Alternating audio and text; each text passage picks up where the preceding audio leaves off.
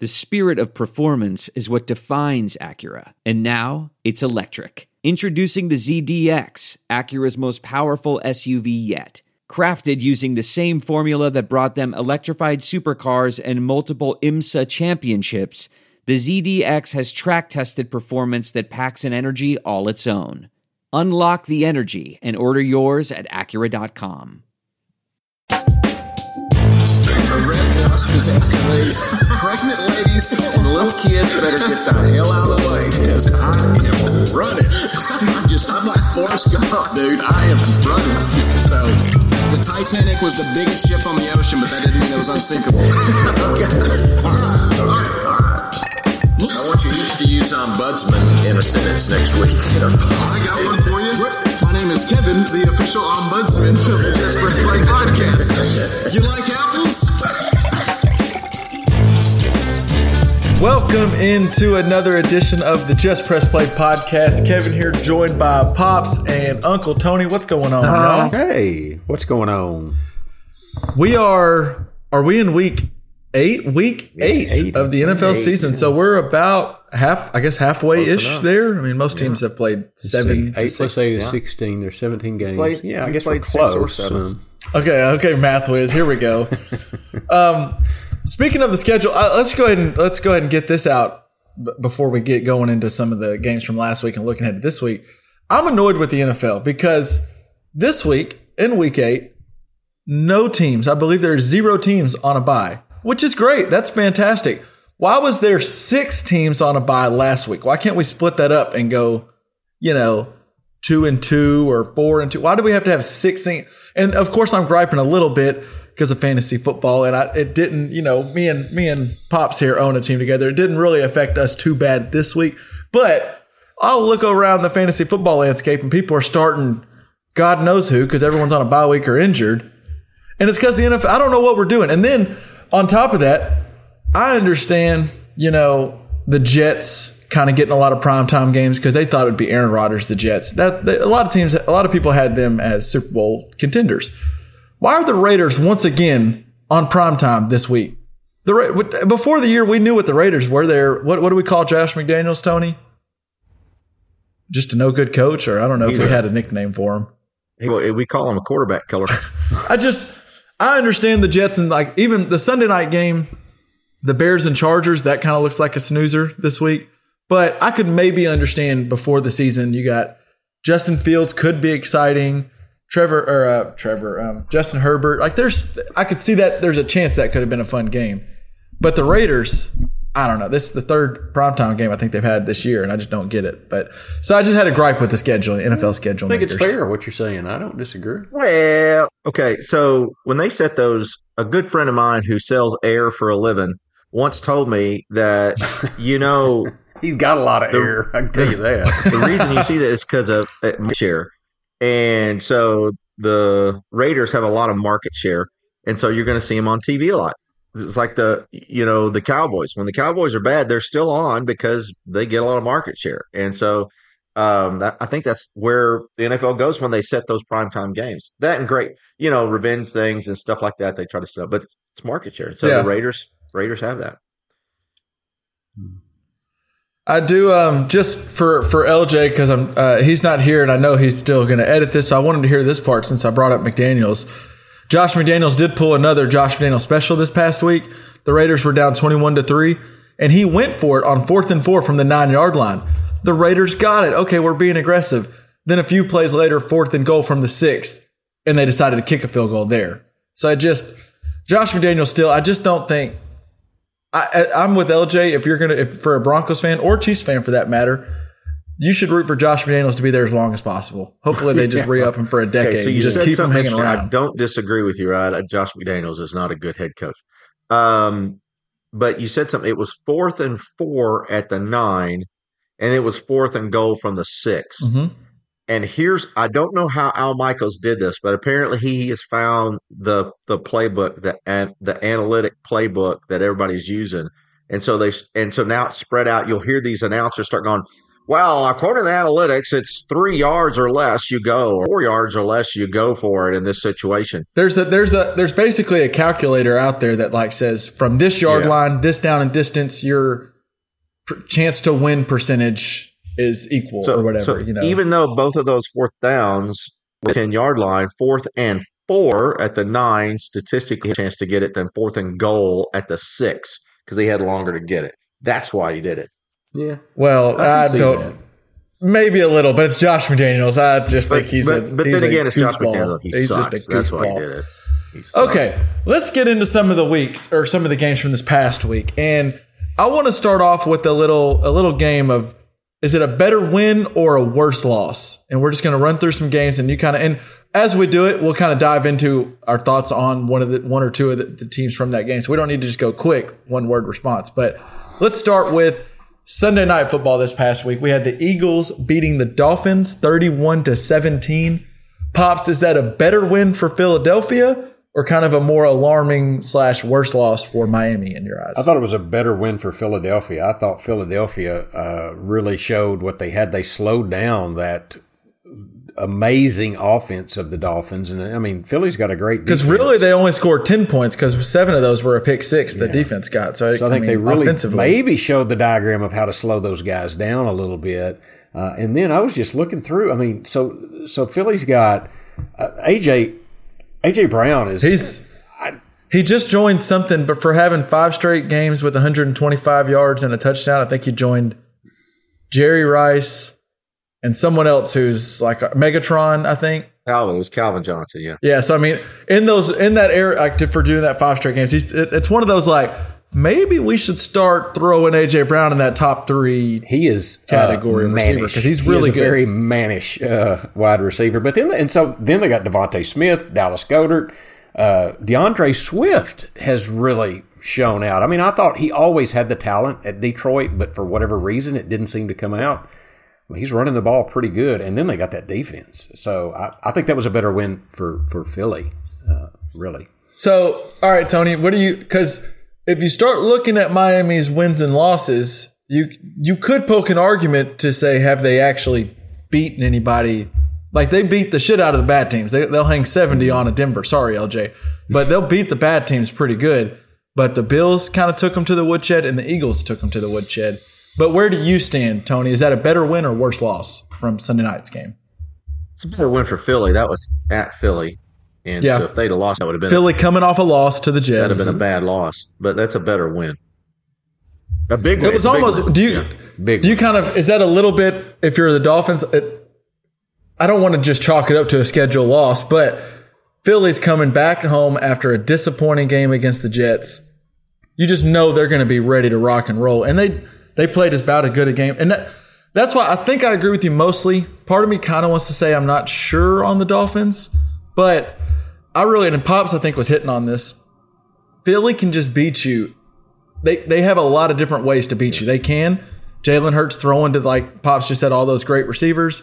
They can slow it down and have one of those 19-play drives where Swift is just gashing you, that offensive line's dominating.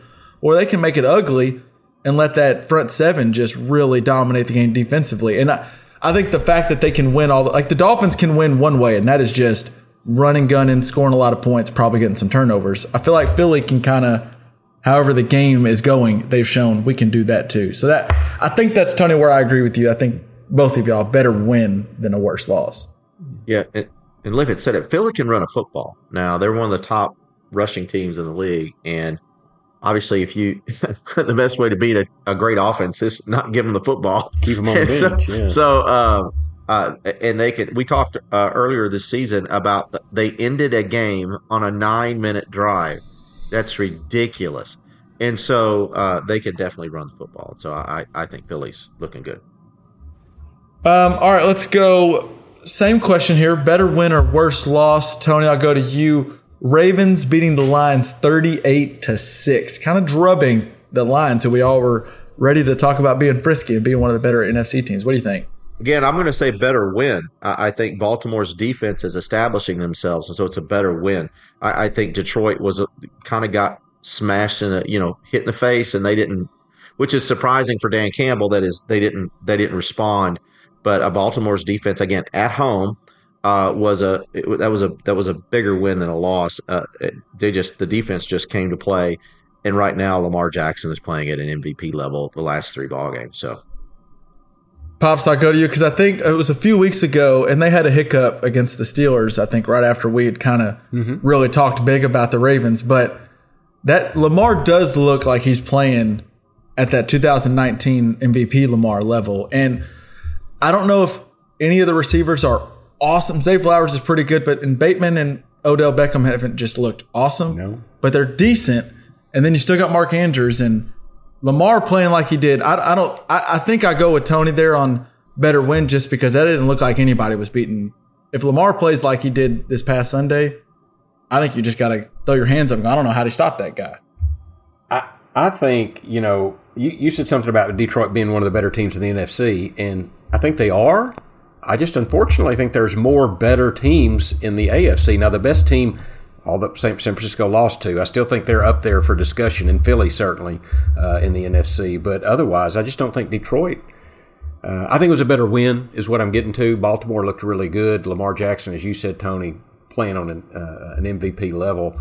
He is the offense there pretty much, and their defense, I didn't see the stats, but it sounds like they did show up. I mean, they showed up against a pretty good offense. So it's close because I think Detroit laid an egg. I wish they had made a little better showing, but still, I would say a better win with Baltimore. I did also see this. I think Baltimore, since Lamar Jackson's been the starting quarterback, they're either 15-1 or 16-0 against NFC teams.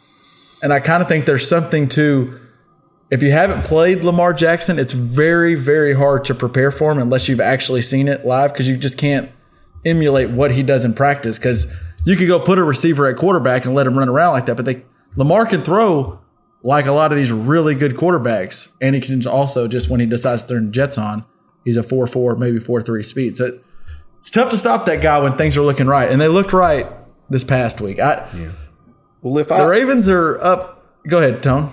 That defense had 5 sacks. Baltimore had 5 sacks on Detroit. So that's pretty good.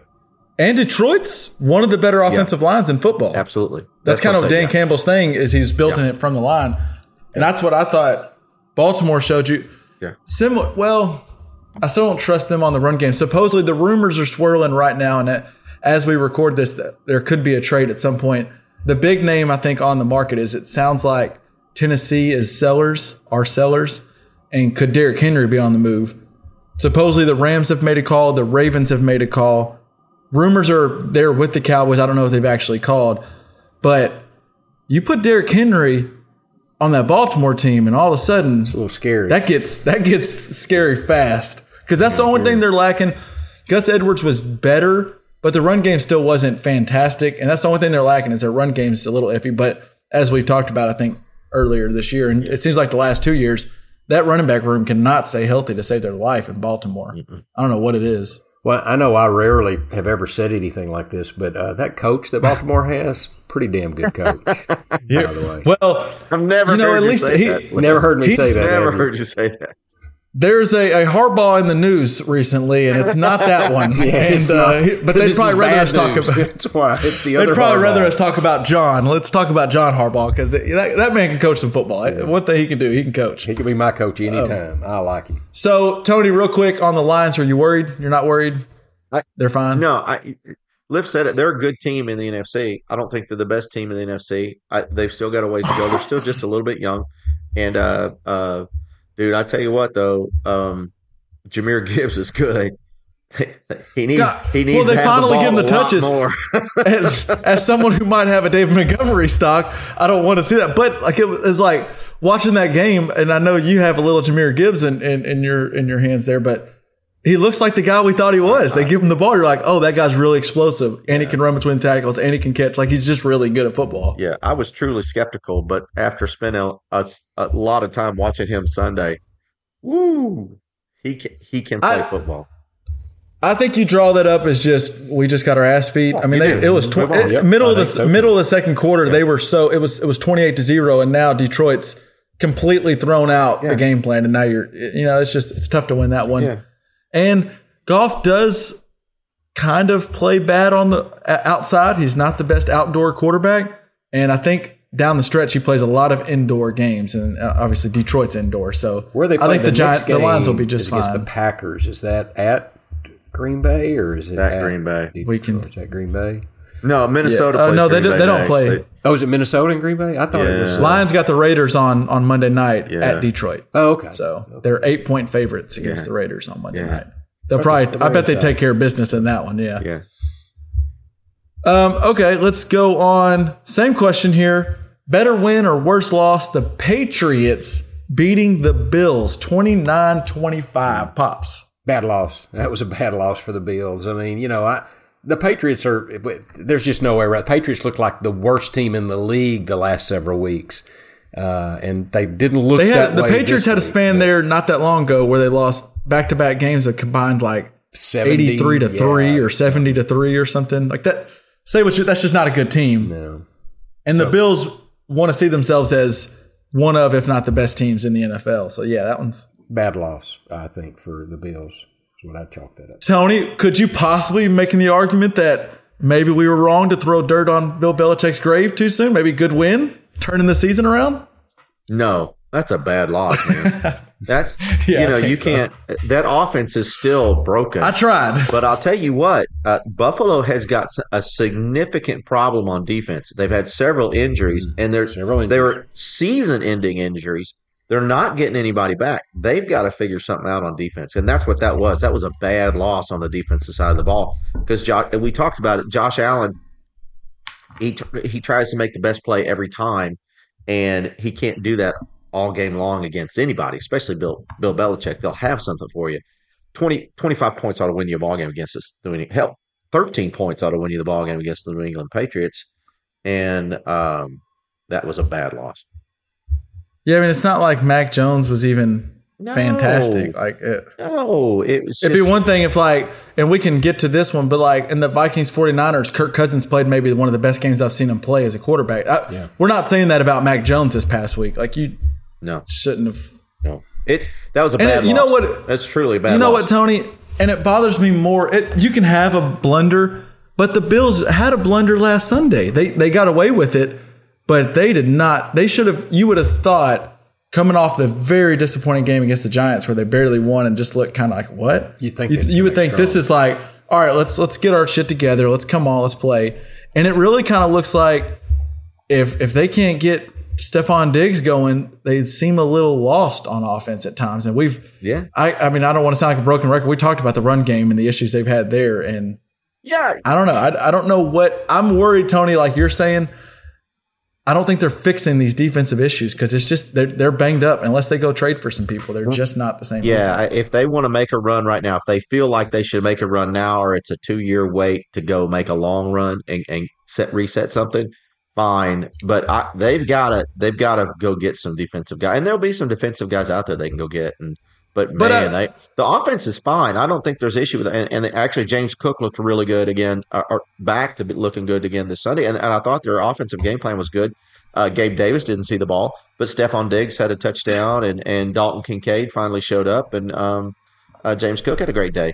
They can score points, but they just can't defend the ball.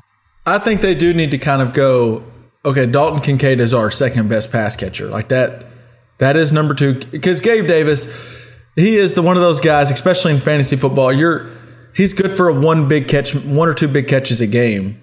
And so he's very whack-a-mole on whether he's going to have it. He's not going to go whack-a-mole. I like that term. Yeah. He's not going to go like Stephon Diggs, where he's good for 6+ catches and he's gonna make an impact. Like Gabe Davis is just going to either bust that big one or he's not. Yeah. And I think Kincaid can be the guy they drafted him because he looked good this past week. And you're right, Cook. I'm looking at the stats now. Cook was solid. I mean, he had a good day. Yeah. But that's a bad loss. Y'all talked about defense. What's going on with Von Miller? He played 6 snaps, I think, in the game. Did he? What happened there? I didn't get to see it. He's an older player come back from an injury, I think, and they're just really. Did he get injured again in the game, or why did he only? I don't believe he got injured again, but I think they're being, and Tony might have more, but I think they're just being very safe with him because a snap they cannot afford 6 snaps. I think he was. Well, yeah, this is how bad the defense was. I think he was there to be a third down passing specialist, and they didn't have New England in third down and long. Very much. 6 times to be exact, and that's what he. And I do think, Pops, the goal is, especially now with some of the injuries they've had with Milano and some of the other guys, Von Miller needs to be there for their playoff run. Like, it has to be there. So you can lose games now, but he has to be ready come to it. So we'll see what happens with him. But 6 snaps is, I think Tony's right. I think they were hoping to just use him on some 3rd and longs and get away with a big W. And they did. 1 didn't win and 2 didn't force a whole lot of 3rd downs. Yeah. Oh, God. And you said that their playoff run starts this weekend. And that's the problem that they've got. They're 4-3 and the Dolphins are 5-2. And the Jets are somehow blundered their way to 3 wins, I think. And, their playoff run starts now because they can't fall any further behind than Baltimore and Kansas City and expect to get any kind of home field advantage. They're done. So, and the Bills play Thursday night football. They'll play the Bucs at home, so they're big favorites in that one. Pops, you got to guess the line there. You got Buffalo at home on Thursday night. What do you think it is? Unless you've already looked at it. Against Tampa Bay? Yep. I mean, where is Mayfield playing? What? He's banged up, but I think he made it sound like he's full playing. Practice today. I'm going to say it's 8 points. 9. Right now I'm saying Buffalo -9. Yep.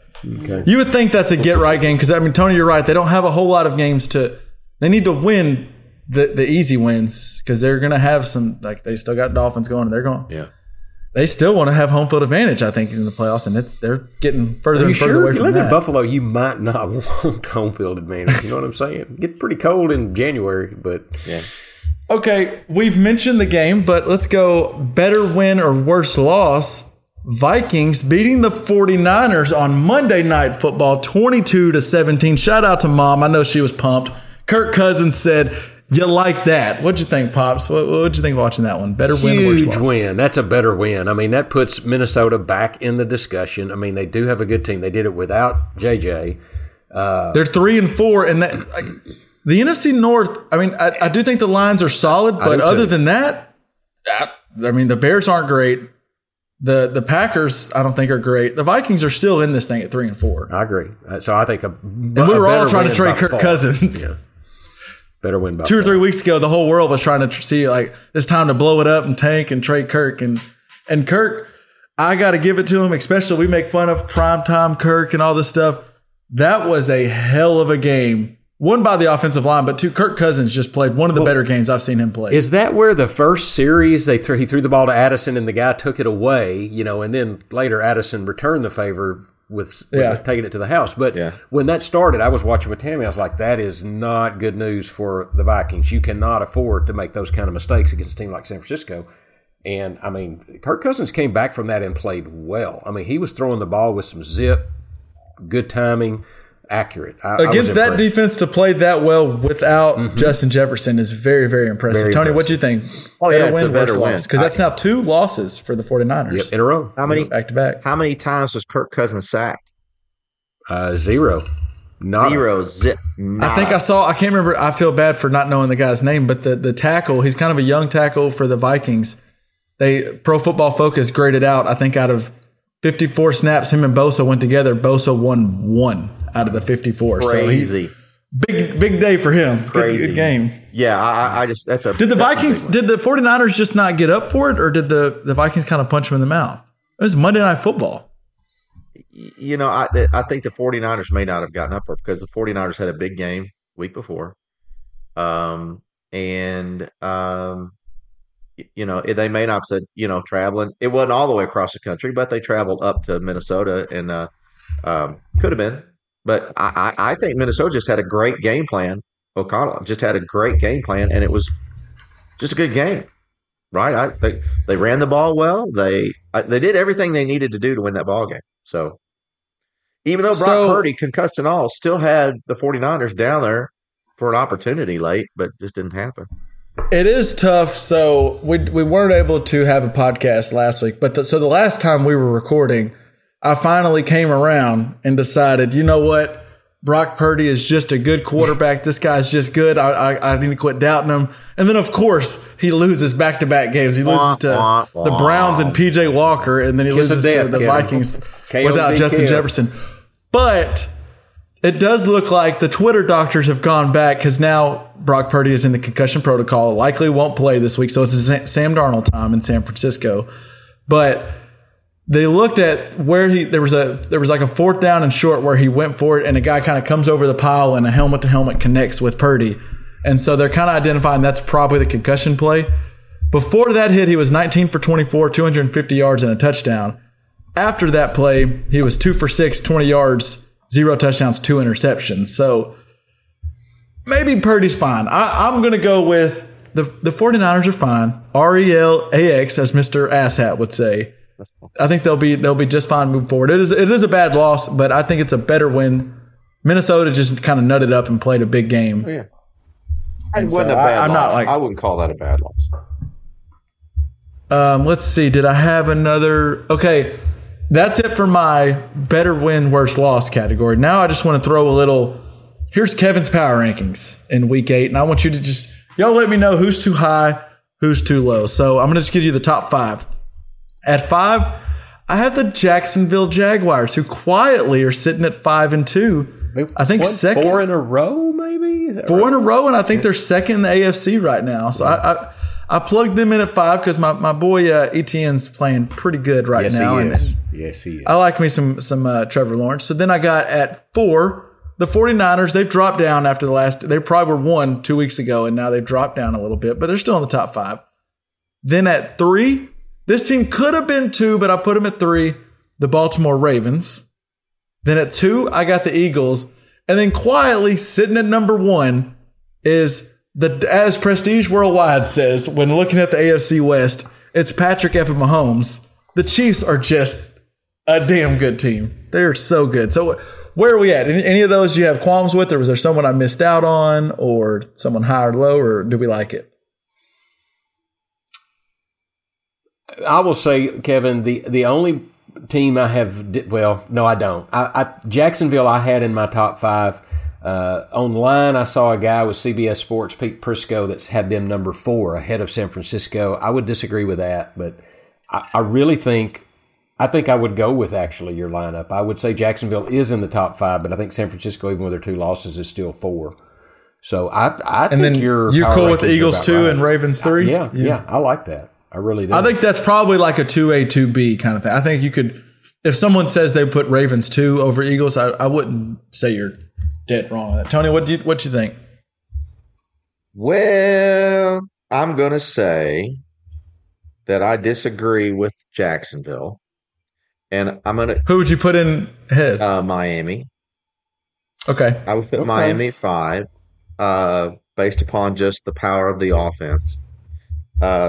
And I would actually swing that to where I would have, and I'm going to have an argument for this, Baltimore 1, Kansas City 2, Philly 3, San Francisco 4, Miami 5. And the reason I put Baltimore at the top is I think you can make the argument that AFC North, and we said this a little, AFC North's the best division of football right now. And that showed this weekend.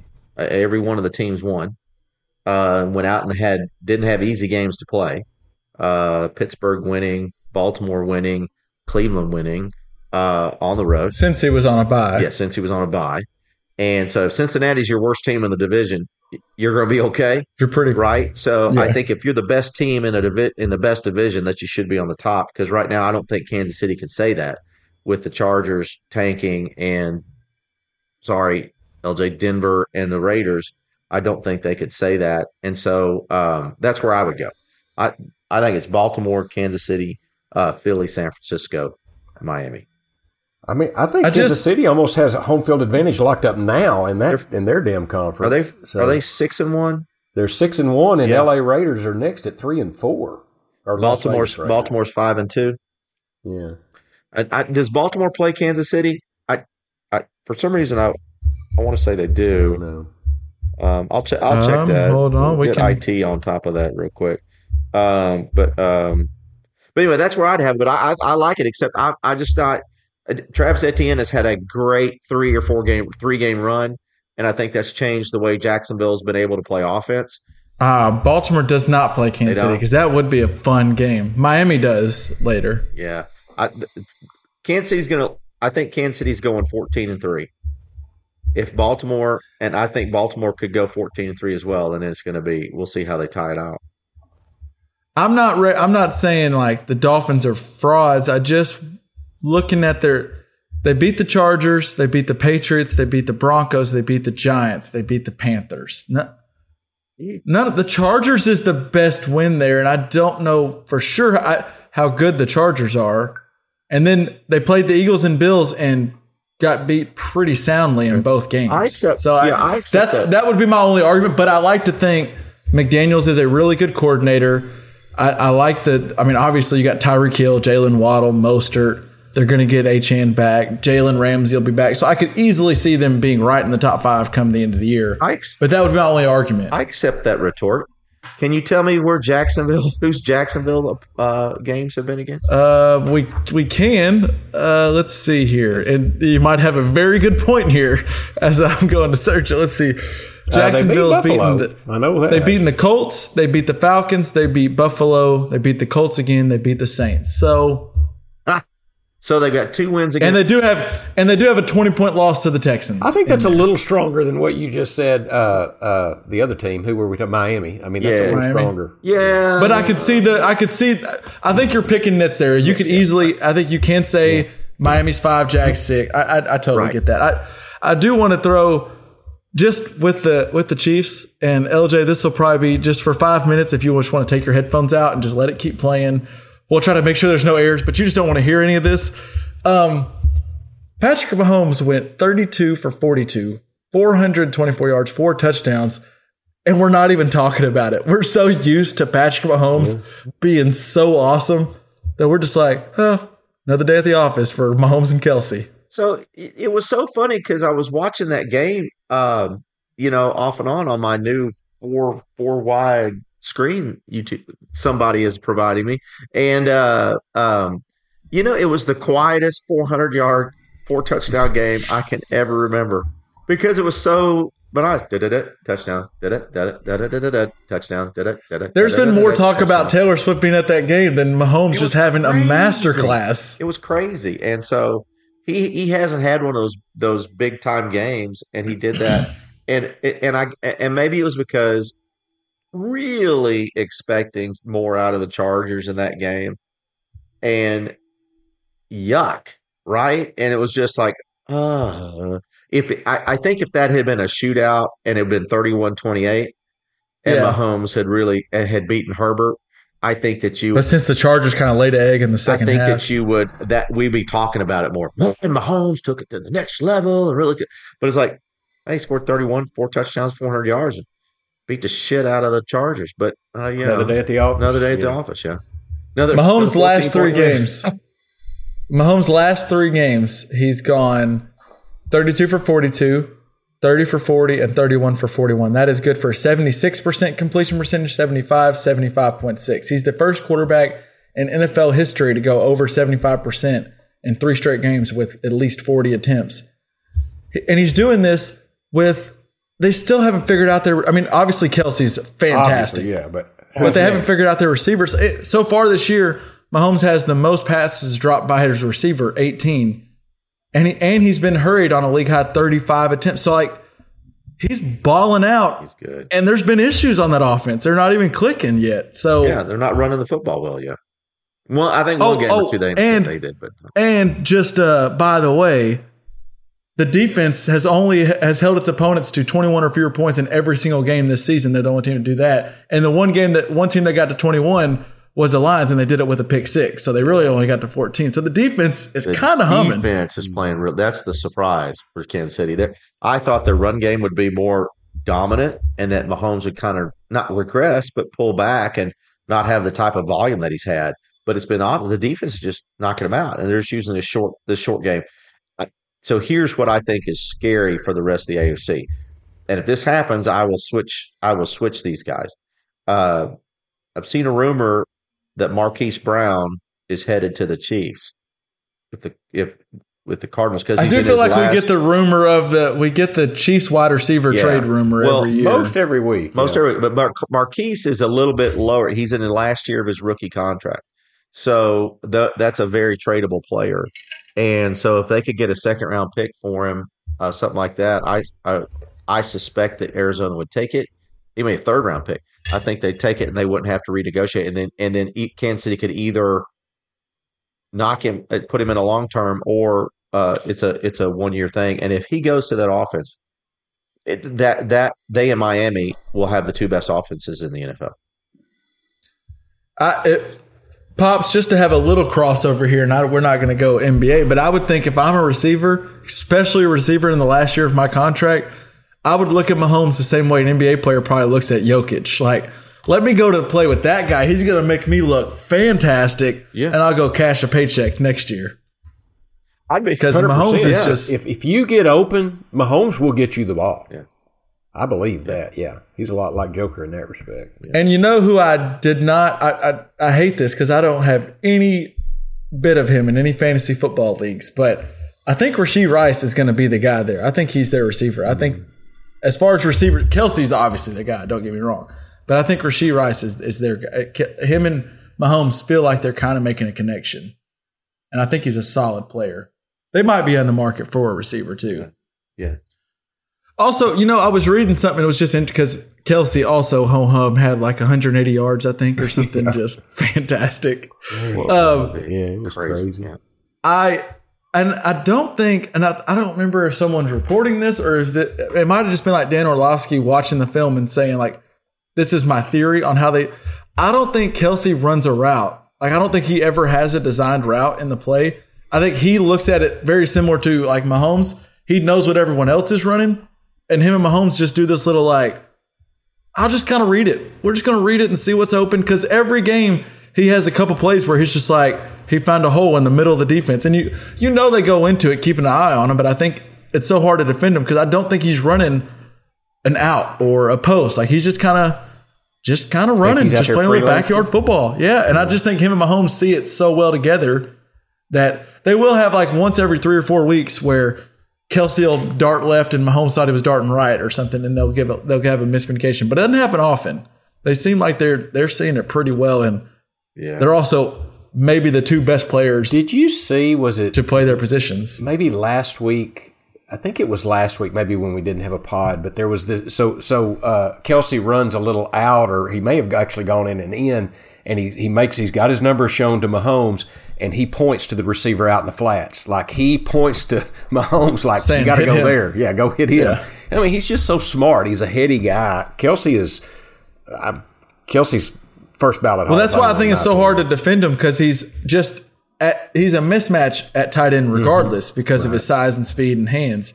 But then he also sees it like a quarterback. That's like, I'm not comparing the two because Kelsey's better, but like Jason Witten lost his athleticism halfway through his career, but he was a smart tight end. So his career lasted for 6 more years because he was just going to get 100 catches because he just knew how to read a defense. And I think Kelsey's that same way, except for he runs a 4.4 and he's 6'6" and an awesome athlete. And it's just hard to defend. I don't know how you defend them, really. They're really good together. Yeah. And this is not breaking news. I mean, we've known this for 7 years now or however long Mahomes has been the starting quarterback. Yeah. Let's see. Did we have any other big winners or losers from the past week that we haven't mentioned that you want to? Oh, I have one. Myles Garrett is freaking awesome. That Garrett's good. When he's on, he's on, right? I don't know how the Colts scored 38 on that defense. Gardner Minshew was slinging that thing, but Myles Garrett accounted for 10 points on his own because he had a sack fumble in the end zone that the Browns fell on. And then that blocked field goal where he just hurdled the center. And if he would have touched the center at all. Is that what if you touch the center, it's a penalty, right? It's a penalty. But since he cleared him, it was fine. And I got to imagine that's the biggest nightmare in the world. If you're a place kicker and you kind of look up for a second and Myles freaking Garrett is unblocked right in front of you, you probably need to change your britches there. And then they asked him after the game, like, well, it's a dangerous play because if you touch the center, that's a penalty. And he goes, well, it's a dangerous play for some people, but for me, it's not. And I was like, Touche. You know, if you You back it up, brother. Enough said. smoke him if you got him, and Myles Garrett has got him. He's really good. So that's one of my. We didn't really touch on that game, but I just want to make sure Myles Garrett is freaking awesome. Probably defensive player of the year right now. TJ Watt right behind him, but Yeah, I had 2 winners for the week. okay. So the first one I kind of mentioned is the AFC North. I think they were a big winner for the week. Like I said, all 3 of those teams came out and won big ball games when they shouldn't have won. And the Steelers going to LA and beating the Rams, it was significant, right? After all the questions. Man, how did the Steelers have this weird way, Tony, where if you watch a full Steelers game, the whole time you're like, I'm not sure if they're good or not. But Mike Tomlin finds a way and they end up winning at the end of it. And you're like, well, hell, they're 4-2. Yeah. I think the Ravens are atop the division, but Steelers are right there, isn't it? Hey, Liff, who's the Steelers' best player? It's TJ Watt, but No, it might be George Pickens. He blew it. I think he's fishing for a Mike Mike Tomlin. Tomlin. You blew it, man. It's like you were supposed to go Mike Tomlin's their best player. Sorry. Well, you said player.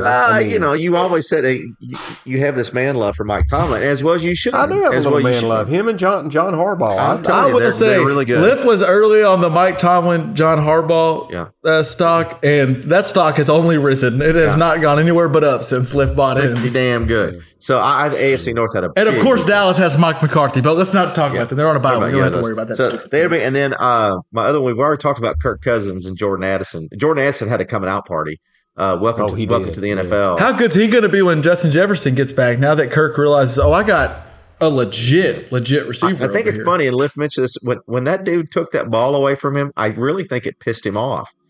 I do too. And he probably called him, "Take that, rookie." And Addison said, "Well, I ain't gonna take that shit. That ain't what we do." And then next thing you know, it's gone. And so coming out party. So Another rookie receiver who it wasn't a coming out party because he's been balling all year, but Zay Flowers on the Ravens, he's a problem. He is a problem because they just find ways to get in the ball. joystick. Seems like every game, he shakes someone out of their shoes every game, and he's just a very, very solid. That is the best nickname in the NFL right now. Zay Flowers is joystick. Pops, do you remember when I think of the human joystick? I think of a specific player, but I wonder if you think of the same guy. It's another one. LJ might have to take the headphones out because he has a couple plays against his team. Michael Vick? Dante Hall. I think of Dante Hall with okay. his punt returning. But I got another winner though. That's not the winner I was on. So I got a winner too. That might be a human joystick, but go ahead. Daryl Henderson. So Well, you want to piss some people off? How many people picked up Zach Evans and were You're like, looking at him. "Here we go. He's Yeah, getting all the carries." And he congratulations. didn't. I don't think he got a snap. I spend my hard-earned money on Zach Evans in a pickup, and he gets 0 touches because And Sean McVay's like, "Actually, we got Daryl Henderson on Thursday. We're just going to plug him in." Daryl Henderson has to put his gummy bag down, get on a plane, and go play football. It really pisses me off. But what a winner, right? He just made himself millions of dollars in one game. That's crazy. Because he's probably the active roster for the rest of the year now. So congratulations, Daryl Henderson, you asshole. Pops, he said that's a winner, but he sure didn't seem like he was happy about any of it. Did he? No, not at all. The guy who put Zach Evans in his starting lineup. No, I'm not happy about it. Pops, what you got? You got a winner? Yeah, I had this last week, and he didn't have quite the game this week as he did last week. But I've got to give a little credit to Bill Simmons. He kind of brought this up. But Tyreek Hill is a freakazoid. And I think one quick little trivia thing, he was averaging, at least as of last week, 19.4 yards per catch. And I thought, could that be a record? And do you know who holds the yards per catch record in the NFL? I don't think you will. I had no idea. Hayes? Then Who? Bob Hayes? Nope. Not a bad guess, though. It's not going to be like, this isn't for a season, this is for someone's career? His career. Or? This is for career. And I'll tell you, it was 22.3 yards per catch for a career. So for a season, I was going to say 07 Randy Moss, but Let me tell you, because I don't think you'll get it. It's a guy named Joey Homer Galloway. Jones. Homer Jones. You said I don't think you're going to get it. You could have said you're not going to get I it. think he played a lot for the Giants. He is the guy, by the way, that is credited for having invented the spike TD celebration. He was apparently the first. When did Homer Jones play? It was in the 60s or early 70s or something like that. I was going to do more, but we didn't have a pod last week. Homer Jones. Yeah, I'm looking at the top. Oh, here we go, actually. You got want to him? hear the top 5? You want to hear the top 5 yards per catch leaders? Sure. You got Homer Jones. Buddy Dial did it from 59 to 66. Hardland Hill did it from 54 to 62. And then at a tie for 5th, you got Flipper Henderson and Paul Warfield. There's 2 names And I know then- out of that list. And then Warfield. coming in at 6th, averaging the last guy to average 20 yards per catch, Bullet Bob Hayes comes in at 6. So not a bad guess, Tom. But so here's the question. Let's get Tyreek Hill. Where does he stand all-time wide receivers? And so I will tell you, this guy brought up, you've got Jerry Rice. Let's see, who was it that he named second? Randy Moss. Randy You're Moss. just talking receivers. You're just talking scariest wide receivers Scariest, maybe in history. So Jerry Rice, Randy Moss, and then Simmons put Tyreek Hill next over Megatron. Really? I think Megatron, Calvin Johnson's probably I right think there on I'd that probably list. take I don't know. Megatron. Tyreek Hill is scary. Yeah. So here, he's got good hands. He what can about go up and T.O. get in a his ball, prime? And he will run away from you. T.O.?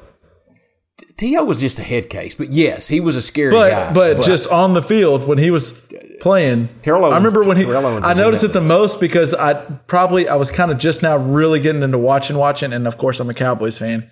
And when T.O. was on Philadelphia, it felt like he was going to break it for a touchdown every single time they threw it to 81. And I remember him scaring the shit out of me watching him. I think Tyreek Hill scares probably. a lot of people. Tyreek Hill is probably missing this week's game.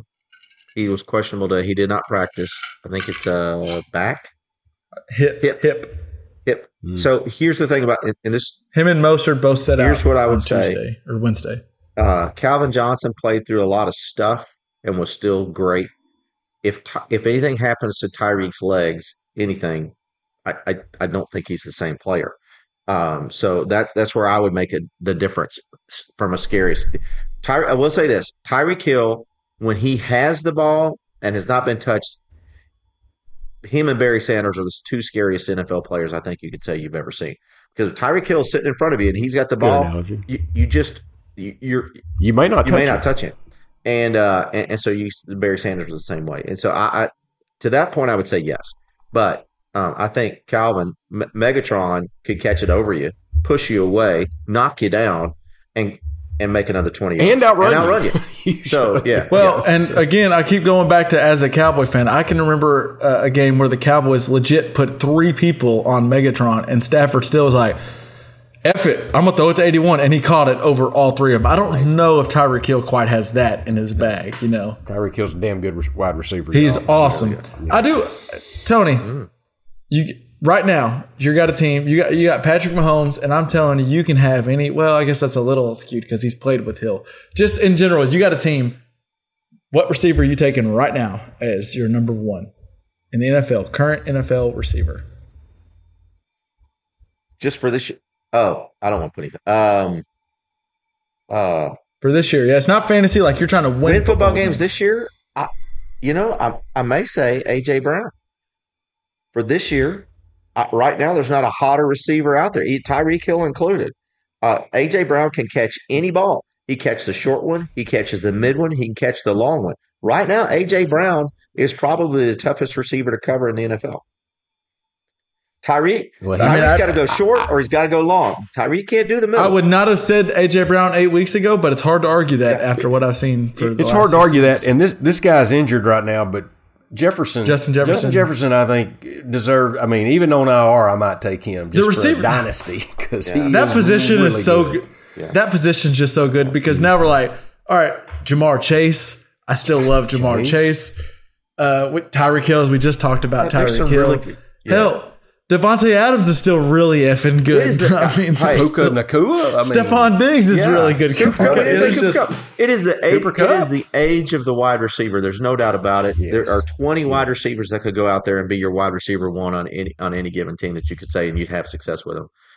It's just the age of the wide receiver. But if you're asking me who can do it all, A.J. Brown's looking pretty close.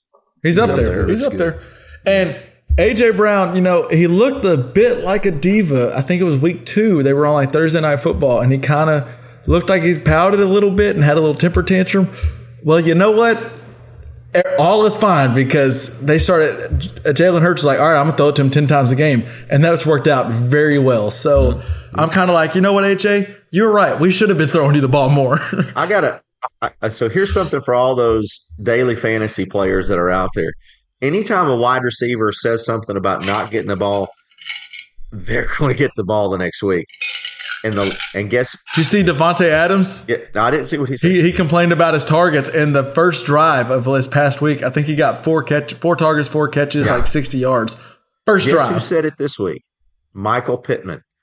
If you're doing DFS out there, you better have Michael Pittman Jr. in your lineup because he said, I guess they don't know I'm out there.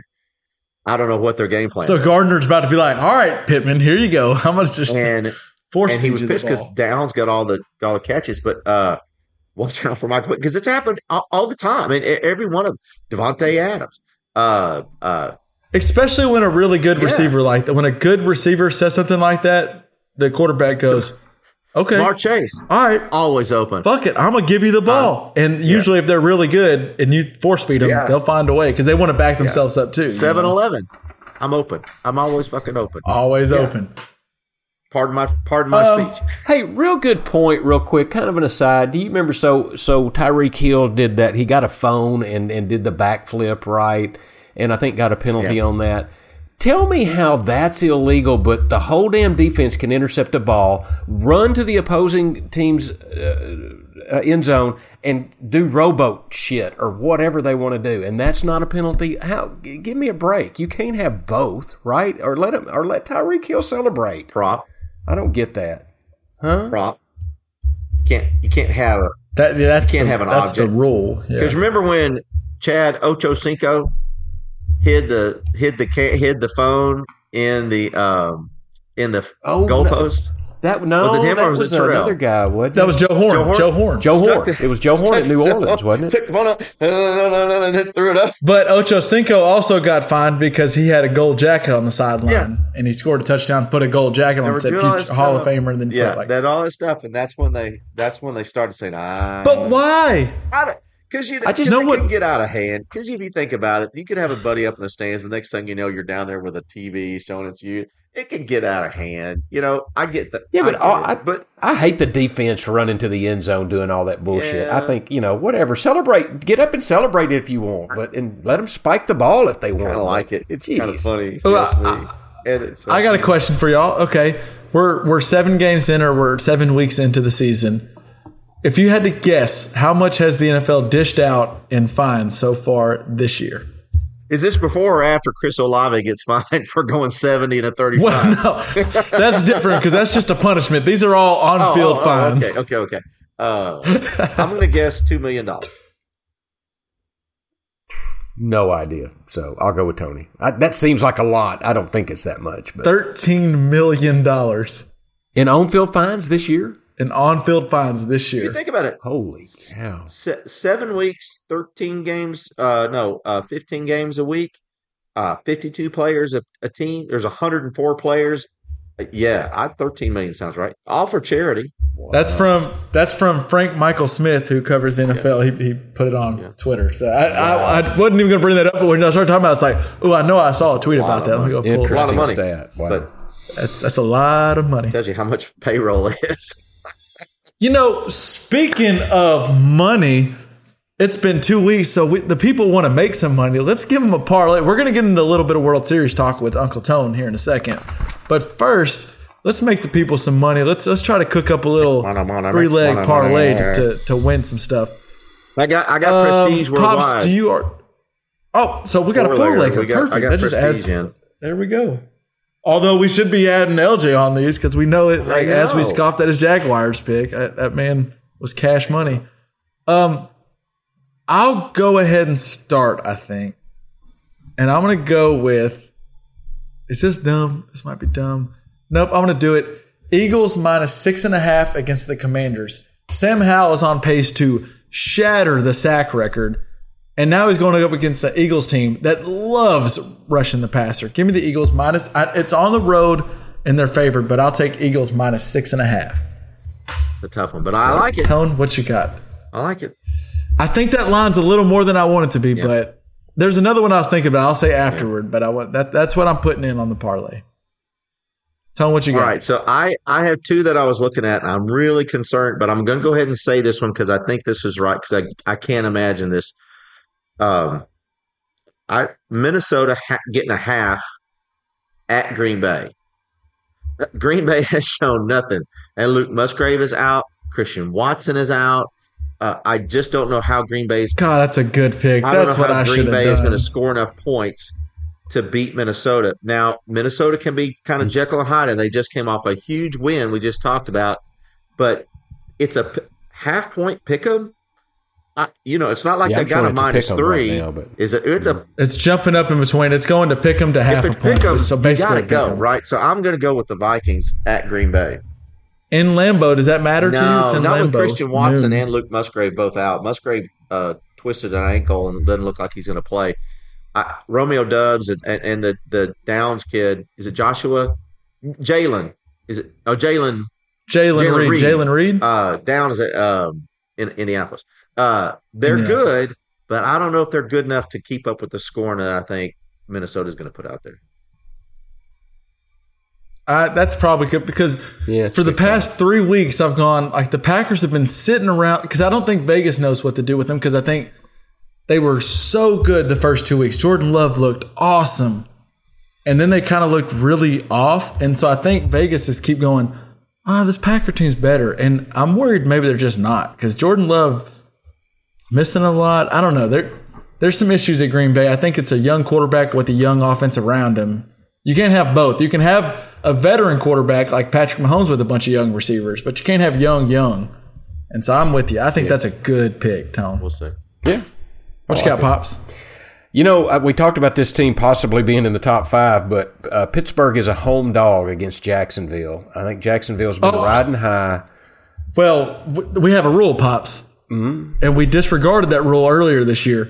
When Mike Tomlin is a home dog, you just place it. You don't even look. You just place the bet. Well, I didn't book that because I'm booking it. I think Pittsburgh getting 2.5 points is what I'm showing at home versus Jacksonville. I miss it there at home. Yeah, give me Tomlin a home dog. I mean, 10 times out of 10 and twice on a Sunday. Yeah, I'll take that one. What's Prestige Worldwide got for us, Tony? Worldwide has Miami Dolphins. -9 at home. Now it's minus a bunch. 8.5 is what I'm showing. Is he worried? Is he worried about the injury news that we got today? I don't think so because I think he's thinking, and like as I do, New England just got their big win of the season going down to Miami, which they have traditionally had trouble doing, and Miami just even when they've been really good, they've had trouble Miami doing just that. got spanked. And so I think there's some, and Mike McDaniel just strikes me as a gentleman who doesn't like to get spanked. That came out wrong. Sorry. Sorry about that. I thought that was a funny joke. I had to go with it. And so Miami -9. I like that because even if Tyreek Hill's not there, apparently Jalen Waddle can play on half a leg and a third of a back, and so bad back, so whatever. He's fine. But Wilson should be active this game. With Mostert and Wilson, I think they'll be able to run the football, and as long as Tua is healthy, why not? I agree with that. Miami -9 from Prestige Worldwide. Well, I'm seeing that as plus 1,100 odds if you were to throw that in. So $10 would make 126. So I'm not saying you should. You do gamble responsibly for all you people out there, but just saying. Just throwing that out. I'm going to throw one more out there to you in case you're feeling what you want to go to 5. And I'm sure this is what LJ would do if he were here. I have found when you have a team, when the NFC South goes on the road to play, you take the other team. And Indianapolis right now is in a pick'em with the New Orleans Saints.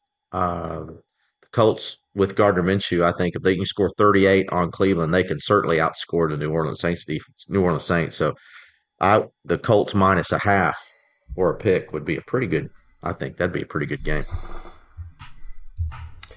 Hey, just since you said New Orleans, did you see Kamara had 17 rushes and 12 receptions? He touched the ball 29 times in that game. Hey, he probably should, but wow, I was impressed. For PPR league, it looks pretty nice, doesn't it, Pops? Yeah, it does. You asshole. Yes, it does. So, okay, he has 25 catches in 2 games? Something, he had 13 a week. He had 13 for like 30 yards. Did he go over? He didn't go over 100 yards receiving in this game. No, 12 for 91, receiving 17 for 62 rushing. Okay, so I was going to say he may have become the first player ever to have 25 receptions and under 100 yards receiving. But I guess he was just a little over. But dude, that's crazy. They're just dumping it down to him over and over and over and over again. That's crazy. And, by the way, Foster Moreau dropped, if you saw the end of that game, he dropped a touchdown. Yeah, and they were down I'm by not 7. sure. I'm not sure about Derek Carr, and I think probably I lean on he's not a great starter, but that was a catch. That was he threw the right ball, and it was a good throw. Yeah, should have caught it. And that Moreau, you could tell they showed him at one point. He knew, that's just on me. That was a perfect ball, and I don't dislike the guy, but that was on him. He had to catch that. Yeah. Remind me of Jackie Smith and the Cowboys way back. You remember that? That hurt. Tony, there has been a little trend in football, it seems like, where the team that we're all like real high on from the week before lays an egg. We saw it with the Cowboys when they laid the egg to the Cardinals. We saw it when the Dolphins scored 70, laid an egg against the Bills. We could go through the schedule, and every single week seems like the team that we're real high on lays an egg the next week. The Ravens go to Arizona, and they're 8.5-point favorites. I'm just saying, Kyler Murray was also a full participant in practice today. I know. So, which is why I got to get off this podcast so I can go put in a waiver claim. But he's not available in the league that we're all in. I can just tell you that. Already checked. Yeah. Okay. I'm looking for a quarterback, Tony. You might be careful. No, it's not that league. No, not that league either. I think that I'd be careful, right? I just would tread lightly if you're all on the Ravens. But the Ravens are really good. They do. I would just say, as someone who's done this and got bitten by it, if you're going to throw in a bunch of different little teasers and parlays, and don't let the Ravens money line be your anchor in every single one of them, because there's a chance. I would agree with that. There's a chance that something happens. So you're telling me there's a chance. Yeah. All right. That wraps up some NFL talk. I do want to touch on, because we're recording this on Wednesday, the World Series kicks off, or I guess not kicks off, but it'll go on Friday, I believe, is the first game. The Texas Rangers, are playing the Arizona Diamondbacks. Probably not who you thought would be in the World Series 6 weeks ago, but here we are. Tony, I'm hearing some people are like, oh, this is boring. No one's going to watch these games. So funny enough, I am a Ranger fan, but I don't really watch regular season baseball that much. But around All-Star break, the Rangers were looking great. I was like, you know what? I'm about to jump on I'm about to get in and start following the Rangers. And then they fell off a cliff and lost like 15 of 20 games. And I was like, so I just am the kiss of death. Like, the teams I root for just suck. It's just what my life is. But here we are. Now they've made the World Series. And I feel like they make it 2 different ways. I don't know. The Rangers pitching is kind of suspect, but they just Adolis Garcia in that lineup, and they hit a bunch of home runs. And then the Diamondbacks, to me, are the opposite from what I've seen in the playoffs. Is they just play smart baseball. Good base running, good pitching. Yeah. What do you think? What is your thoughts about the MLB playoffs and then World Series? I really think, and I've been watching a little baseball more this year than I normally do. This should be a really fun World Series to watch. If you're not a normal MLB fan, watch a couple of games and see if it pans out, because you couldn't have 2 different teams than you've got here. And they're both wild card teams, which means that they've had to scrap and claw and to make their way here. The Diamondbacks have done it through their bullpen. And so they don't have a big pitcher or three big starters. They've got a fantastic bullpen, very similar to the way the Rays did it a few years ago. And the Rangers are just bullies. I mean, they could score 10 runs without blinking an eye, and then again they may score one. So it's going to be a really fun series. I encourage anyone to go out there and watch it if you've never watched. Baseball's fast this year. The games are going 2.5 to 3 hours. They're really fast. They're interesting. I love the pitch count, Tony. It's great. I love it. And you couldn't have two more different styles of baseball coming at you. The Diamondbacks can score, but they don't score with the long ball. The Rangers are going to crush some baseballs. It'll be very interesting to see if the Diamondbacks, who have made their living with matchups out of their bullpen, if they can match up against some of these big Texas hitters. It's going to be fun. It should be a fun series to watch. I'll tell you that, and it would have been better if I'd have been on the winning side of it, but that Game 5, Rangers-Astros, where Adolis Garcia hits a big home run and then Altuve hits a huge one in the top of the ninth. As far as just enjoyable baseball games to watch, that might have been one of, if not the most, like it was just the pitch count makes it to where it never felt like it was slow, and both teams had clutch hits. I mean, that was a really, really fun baseball game, and I'm all in for the World Series. I think it's going to be fun. And the Diamondbacks are fun to watch. Yeah. Obviously, the Rangers I'm fun to watch because I root for them. It should be really fun. It's not like what everybody was expecting to have the Braves versus the Orioles or the Braves versus the Astros in this, these star-studded big picture games. This should be fun baseball. And the last thing, Altuve may be the best playoff. Is he as good a playoff hitter as there is? He may be the best ever. And he's close to having the most. I think it'd be interesting to look at his stats versus Derek Jeter to see who truly is the better playoff hitter. Jeter was a phenomenal playoff hitter, but Altuve he's just great. Just great. He hit that home run and he just trotted around the bases like, it's just another home run, fellas. Let's go. And the last shout out here, I know Dusty Baker announced his retirement today. I like Dusty. And he is one of the class acts in baseball. And it's not because I've met him. He came to our junior deputy ballpark one year, and I've got a baseball signed by Dusty Baker, and he was a good friend of. And if you've ever heard of the guy Dusty Hannes, who played for the Razorbacks, he's named after Dusty Baker. Gerald Hannes and Dusty were college roommates, and so he's named after him. So there's a Little Rock connection there. But Dusty's a class act, and hanging him up, and a great baseball guy. So wish him the best. I do want to, Pops brought this up before we start recording, and I kind of want to get, if you can just explain it to me like I'm a fifth grader in like the Cliff Notes version. Yeah. So, one, it was just interesting. I don't know what the odds would have been. Both the Rangers and Diamondbacks went on the road down 3-2 and had to win 2 straight games on the road and were able to do it. The Diamondbacks had to do it in the bank in Philadelphia, which seemed like all playoffs, just a death sentence. You're not winning there.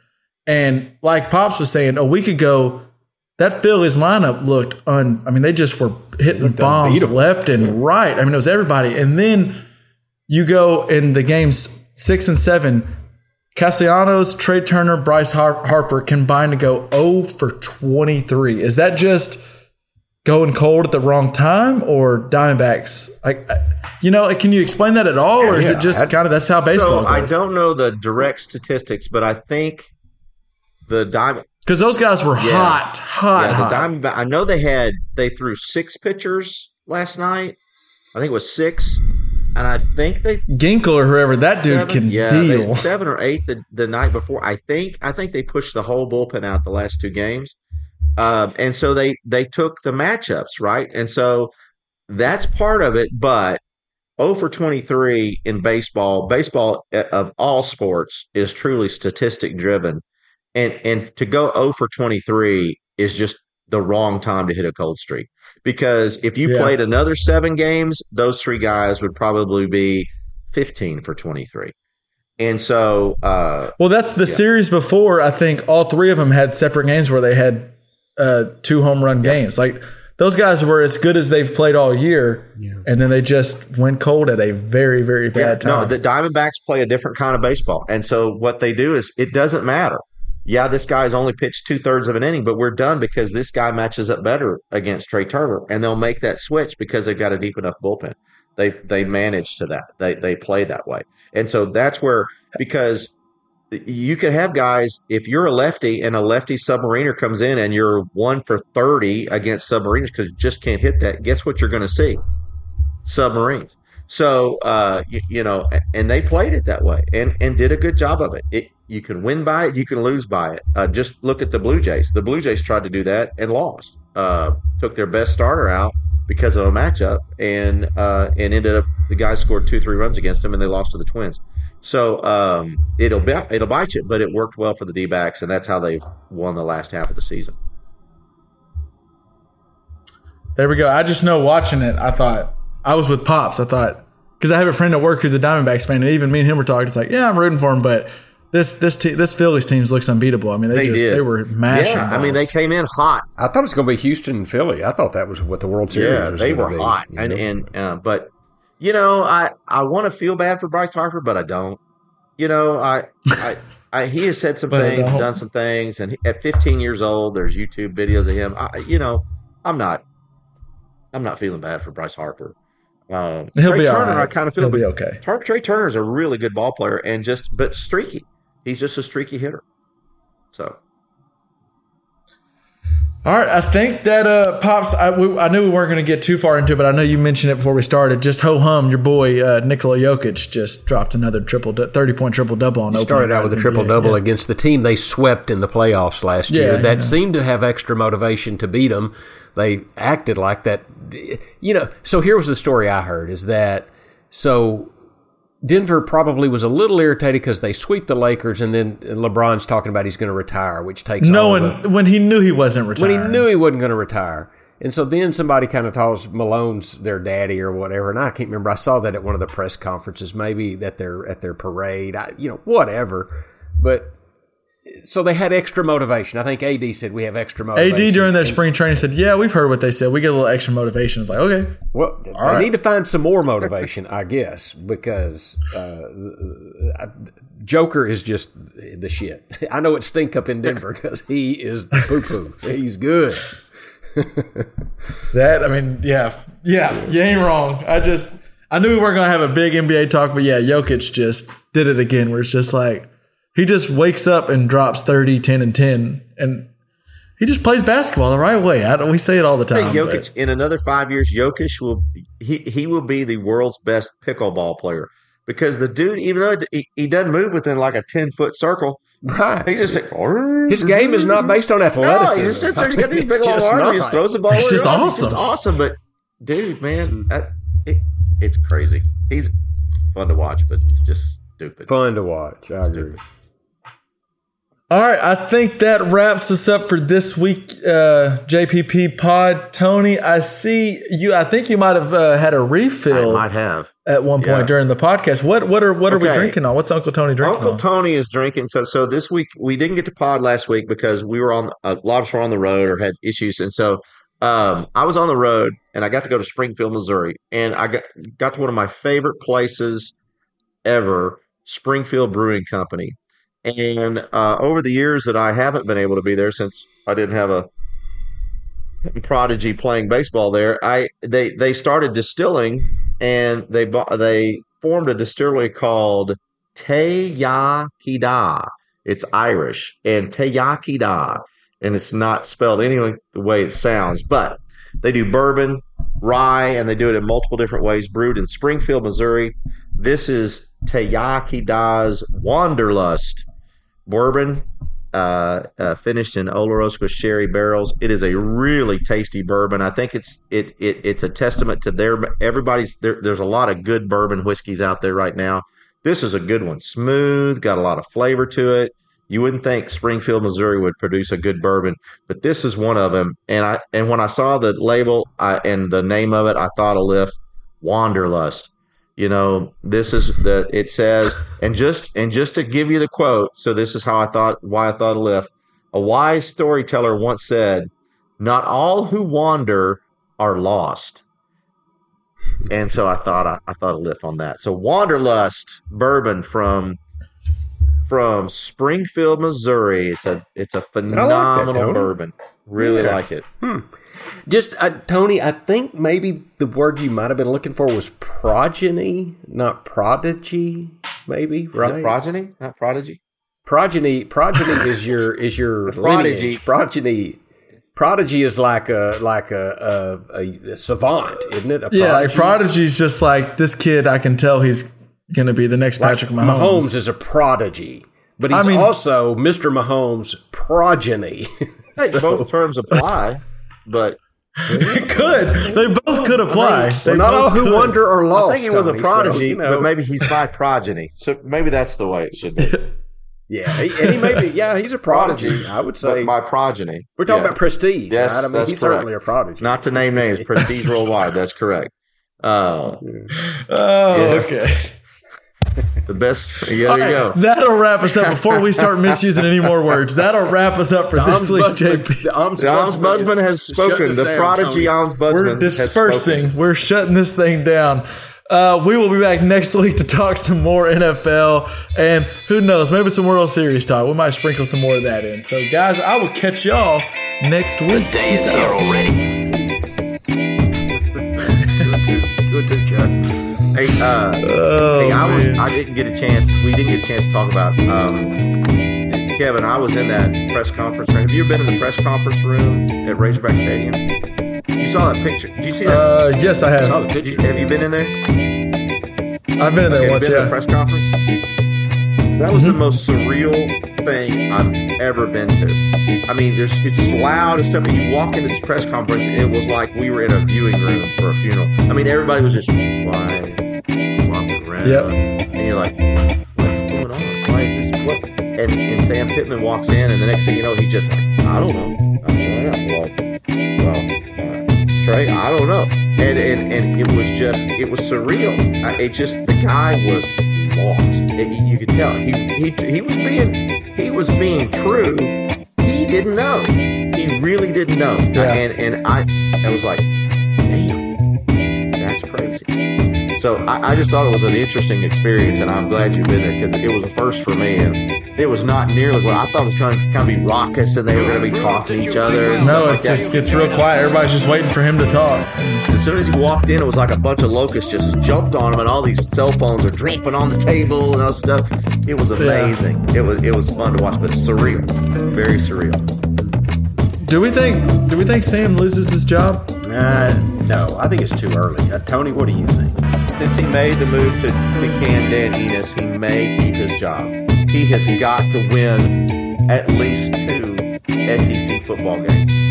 I don't know how. I think he needs to win out to save his job. I don't know how he's going to do it. There is. I was talking to somebody, and this is the rumor. I don't know, but there's a clause in the contract that if he is under 500 in the SEC, or excuse me, under 500 when he's fired, the buyout is $10 million less. And so they may want to give him the chance to do that. I don't know. But the recruiting is good. The defensive recruiting, I've heard, is good. No, that's why. That's the hesitation, is because they really haven't lost a bunch of recruits yet. No one's flipping. Yeah. This may have been how he saved his job, is to get rid of Danny. And I'm telling you, I think he should have done it maybe before. We may actually go 5-7. I don't think we can win the next 4. I don't. Missouri's a decent team this year. Hey, I'm going to say, about him losing his job potentially. I mean, I always think if you're going to fire somebody, have a plan. Have a plan in place. And who do we got thinks it's better? I still like Sam Pittman. I think he deserves at least another year. There's no way I fire him, no matter what. I don't care if we lose every game. I don't think we fire him. I think probably what happens is, I think they let him hire Dan Enos. And I think now Yurachek goes, we're going to hire the next offensive coordinator. You're a part of it, but we are going to hire the next one. And you got, but you're on the line. Like next year, your ass is on. Like you're on the hot seat. I think KJ's gone.